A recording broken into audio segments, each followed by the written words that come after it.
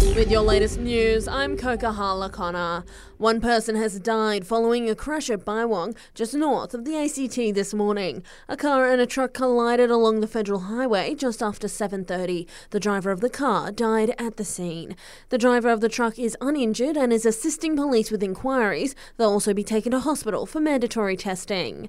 Hackers are threatening to release the data of millions of Aussies caught up in the drama. It comes after the boss of the health insurer announced they wouldn't be paying a ransom demand.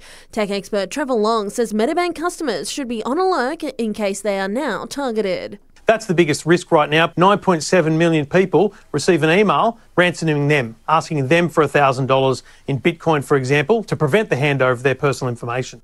Meanwhile, you don't have to look too far to see something about data breaches these days, and the latest research says there's a good reason why. The ANU has found around 1 in 3 of us have been exposed to a breach over the past 12 months. Professor Nick Bibble says somewhat surprisingly, the 25 to 34 age demographic was the most likely to get into trouble. So when you think about that group, they're the ones who are setting up a house, contacting utility companies, setting up a phone. Maybe they're managing their kids' phone as well as their own phone. So it's really that exposure, that repeated exposure. The UN chief has urged the US and China to work together on climate action at COP27 overnight. It's something the two biggest polluting countries used to do until the last few years. Antonio Guterres warning we're on a highway to climate hell and we need to cooperate or perish. The clock is ticking. We are in the fight of our lives and we are losing. Greenhouse gas emissions keep growing. Global temperatures keep rising.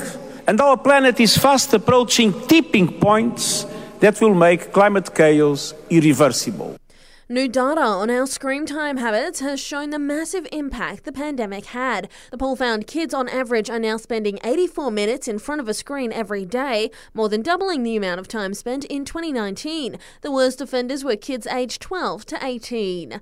Twitter is reportedly reaching out to staff who've just been let go to ask them to come back. Some of them were apparently laid off by mistake, with their skills necessary to build new features being planned by billionaire owner Elon Musk. The moon should shine a shade of red above Canberra tonight as part of a total lunar eclipse. Known as a blood moon, the Earth's shadow will cover the moon, turning it completely red from 9:15 until just before 11 tonight. The next time we will get to see a blood moon is in 2025.